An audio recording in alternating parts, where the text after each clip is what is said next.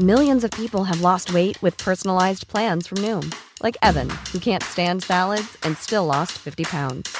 Salads generally for most people are the easy button, right? For me, that wasn't an option. I never really was a salad guy. That's just not who I am. But Noom worked for me. Get your personalized plan today at Noom.com. Real Noom user compensated to provide their story. In 4 weeks, the typical Noom user can expect to lose 1 to 2 pounds per week. Individual results may vary.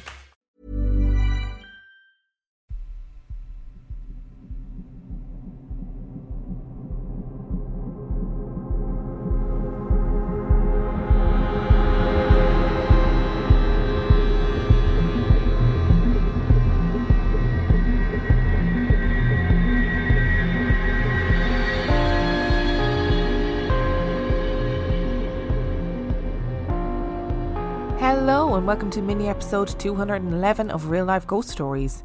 And I have 3 spooky stories for you, and the last story comes from the 21st of September 2022, and story number 1 comes from Varsha. It was a long time ago when this happened to my maternal grandparents. Grandpa's mother had passed away. They say she was a nice petite woman. After her funeral, my grandparents returned back to their own house. It was night and they had laid down on the floor to sleep near a window next to the main entrance door of the house. They had the window slightly open for cool air to come in. It was, of course, a sad day, and they were talking about Grandpa's mother, and after some time they just stopped talking as they got very sleepy. Just then Grandma heard a voice. It came from outside, most probably from the steps at the veranda. It was exactly the sound of her mother-in-law calling Grandpa by his name like she always did. The voice called his name thrice and then no more. Grandpa didn't answer any of the calls. Grandma, afraid to get up, just turned over to Grandpa and asked, "Did you hear that? It was Amma, right?" Grandpa hummed in agreement. Without getting up, he lifted his long leg and closed the open window right behind them. "Don't think about that and don't be afraid. Amma won't hurt us. Just sleep." And they slept. If he had opened the door to check, it would be like inviting his mother in, back to the mortal realm where she no longer belonged. In the Hindu religion, there are some rituals to be done after a person's death so that the soul can peacefully leave Earth and move to the next realm. A process that we refer to as attaining moksha. These rituals are done within weeks after the funeral of the deceased by their children in a variety of ways. It is believed that until these rituals are done, the soul of the dead will linger in the mortal realm, which is believed to be why some people tend to see the deceased come to visit them. So maybe it was Grandpa's mother coming to say goodbye to her son one last time, before she attained moksha, which I'm sure she did attain. The next story is an experience my mother and her sister had as children. A pregnant woman in their neighbourhood had hanged in her house. Nobody knew the reason, and it remains a mystery to this day. 50 years ago, not all roads in residential areas of Kerala were paved and wide enough for cars to go with streetlights illuminating the paths. The roads were actually pathways formed by wear and tear of feet, small, congested and grassy. The terrible incident had shocked the whole neighbourhood, such that people were afraid to walk by the small grassy path in front of that house at night for months. Even at daytime, very few dared to walk on that path, as some claimed to have seen something in the path that spooked them. Some people living near that house where the tragedy occurred had complained about hearing a long, moaning voice of a woman at certain times of day and night without any identifiable source. My grandparents' house was also nearby. One night my mom and her sister were playing in their room when they heard that fabled long moaning of a woman from a distance. It sounded deeply sad and painful. This scared the shit out of them and they stopped playing and just lay down to sleep. Mom didn't hear that moaning ever again, but she vividly remembers how scared she was. People thought since it was a suicide, the soul of the woman must not have attained moksha by the normal rituals. It has been years and that small path is a paved road now. Nobody hears those moans anymore. Did people imagine the moans because of the mass hysteria caused by the tragedy-induced fear? Maybe. It is stories like these that make me wonder and sometimes fear the unknown. Death rituals are always really fascinating to me. I find religious, secular, whatever it is, whatever kind of death ritual that people get involved in, I just find them really fascinating, and I love exploring other countries and cultures' death rituals, because I think it's a really fascinating exploration of humanity, really, how we deal with death. And I'm going to have to look into like what is involved in attaining moksha, because I know it's never going to be as simple as being able to do like a quick version for the podcast, you know what I mean? So I'm going to have to look into it. And it is obviously incredibly important that when somebody that you love dies, that they have the opportunity to cross over to the other side, whatever the other side is believed to be. Do you know what I mean? So for your grandfather and grandmother, it must have been petrifying to hear his mother's voice, because you would be thinking, well, we haven't done the rituals yet, we haven't finished it, so she is still going to be lingering around. So what does that mean? If they had invited her in, if they'd opened the door, would she have been stuck there? And suicide is massively impactful to a community. Really, really particularly because I think a lot of times people get hung up on, should we have seen this happening? Did we know it was going to happen? Were there signs? People get stuck on all of those thoughts, and the whole community is impacted. Obviously, the direct family and friends are horrifically impacted, but then, you know, the wider community also gets impacted in a different way. And I wonder too if it is the mass hysteria of being so terrified of the fact that this woman took her own life and did so while she was pregnant. It must have really rocked the community. And it's hard to know because, you know, like you said, nobody really knew why she did it. So therefore, there's always going to be lots of questions and a mystery surrounding it. So I wonder whether that mystery, those questions, made people view it in a more paranormal sense because they just didn't really know how else to view it, you know? Those are two great stories, short and sweet. I thoroughly enjoyed them.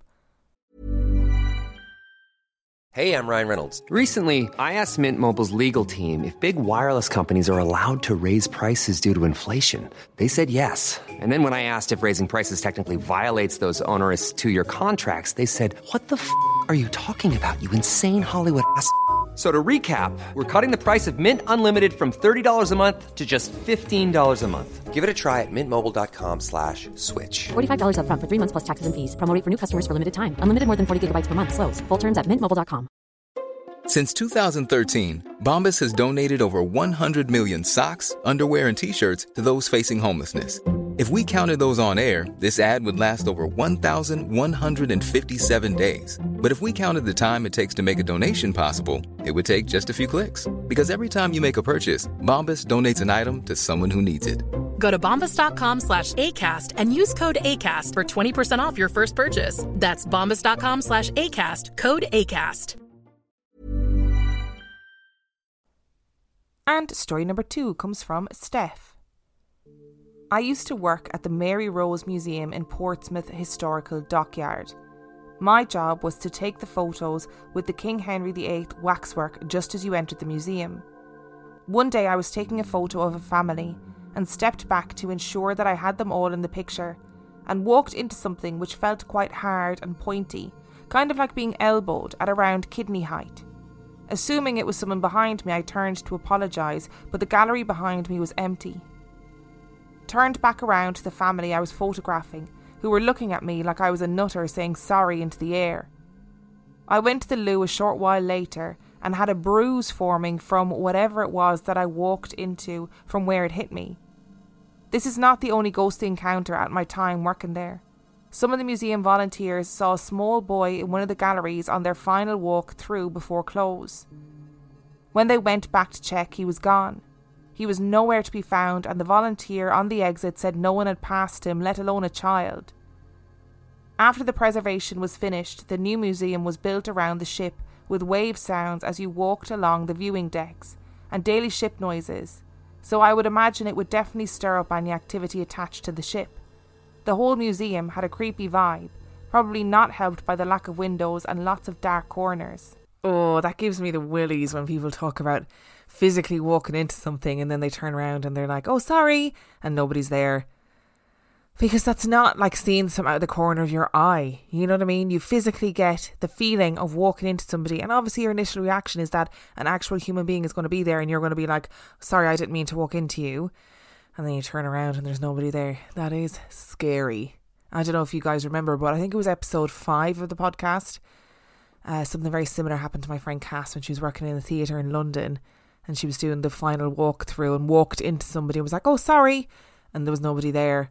Because I think like whatever about your brain or your mind playing tricks in you, like visually or even hearing things, or you might see something out of the corner of your eye, but physically walking into something, that's a lot harder to explain. And then of course you have also people seeing this little boy knocking around the place. And maybe you're right, like maybe the sound of the ship, maybe the sound of the waves, maybe the kind of, I don't know, the general noise and hubbub of a ship stirred something up, at the risk of sounding like I'm on a paranormal TV show. Maybe though that, like, what do they call them? Trigger sounds and trigger objects. Maybe they do something to the energy. And story number 3 comes from Aaron. And story number 3 comes with a video which will be posted on Instagram and Facebook if you wish to see it. I want to tell you about my first home my wife and I purchased. We were 18 when we got married and bought this house that was built in the mid-1800s. The realtor couldn't find an exact year. But this house was just a few miles outside of Gettysburg and on one of the main roads leading in and out of Gettysburg. This house was turned into a duplex. We bought one half and the other side was vacant.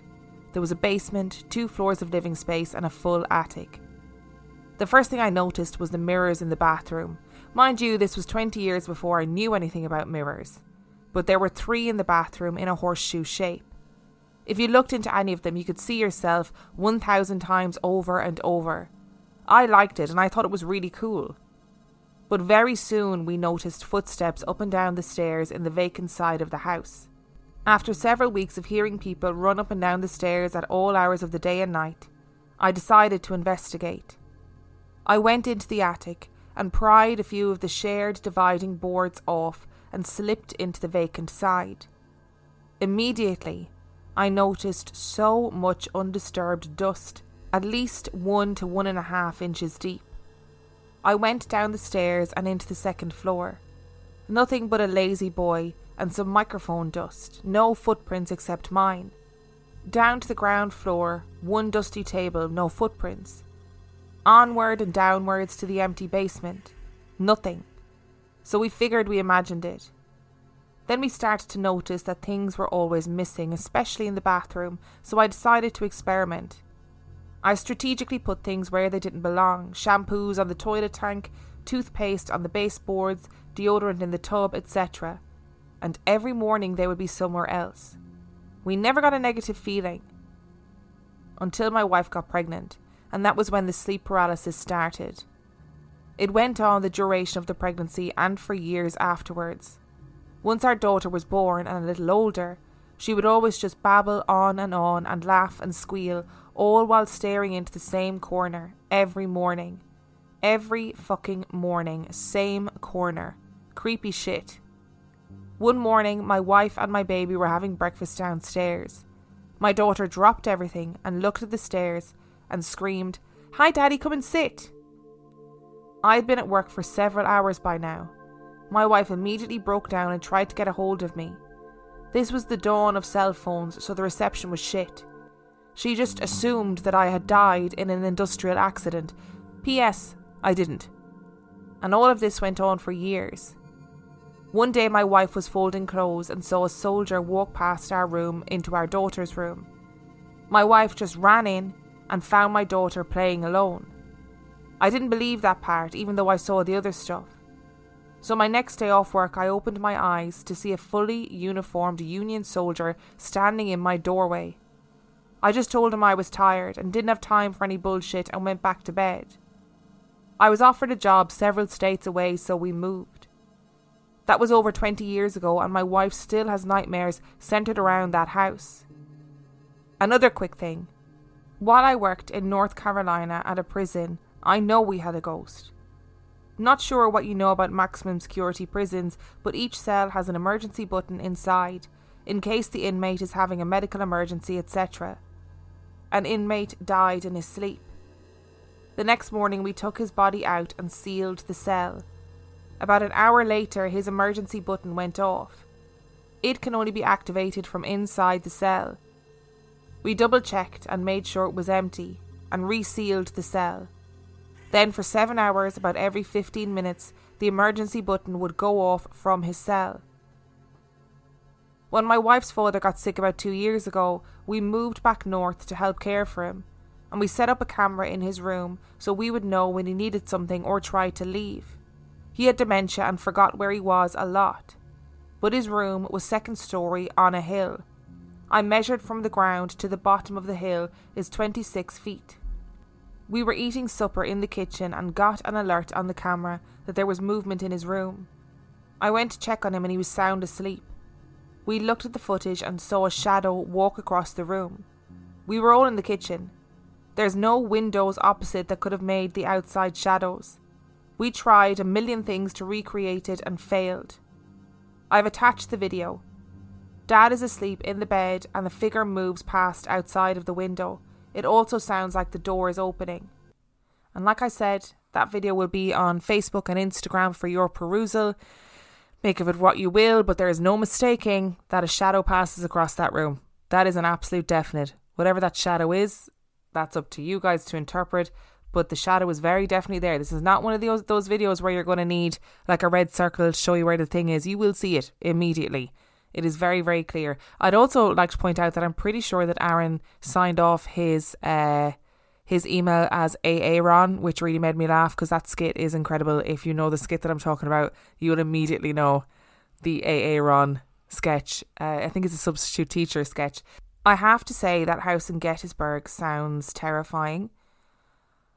It's the fact that it has a vacant side and you were hearing footsteps and things were going missing. I know you said you went in and there was obviously no like footprints in the dust or anything. Nothing was disturbed. So there was no way that somebody could have been in there, right? Absolutely not. I get that. But I would be so paranoid. And I imagine that you guys were too. I would be so paranoid that somebody was living in the vacant bit and was nipping into the house and moving things or robbing things. Oh, I would be so scared. And you know what? I really feel sorry for your wife because pregnancy is hard enough without having sleep paralysis thrown into the mix as well. And you know, and then pregnancy is hard enough if you've got sleep paralysis and then your kid is born and your kid ends up being freaky, you know, doing creepy kid stuff. I'd be struggling. I would be struggling. And Gettysburg is famously like a paranormal hotspot, isn't it? It's a very famous place in American military history and there are lots of sightings of soldiers, ghost soldiers all over Gettysburg. I am sitting in my new office space right now, and my new house is facing onto a road. So previously I lived in a little cul-de-sac and, you know, I could see my neighbours or whatever. But the house that's directly opposite me has a really dark kind of gothic front door with 2 panels of glass and they're frosted glass. And it was sort of like really softly orange lit. And as I was saying about soldiers in Gettysburg, a dark shadow just passed across the door and frightened the life out of me. You can probably hear the change in the tone of my voice if you go back and listen to those last few sentences. It's obviously the people next door, or the people across the road, but it scared the life out of me. And now the light's gone off, so I can't see the shadows either way, luckily. But back to the story at hand. That prison story really gave me the shivers as well. Because we've heard stories like that before, not necessarily from prisons, but from people who work in maybe end-of-life care, who have experienced, you know, panic alarms going off after somebody's died in a room, or phone calls coming from that room repeatedly after somebody's died. And it's a scary concept. Like, what is happening there?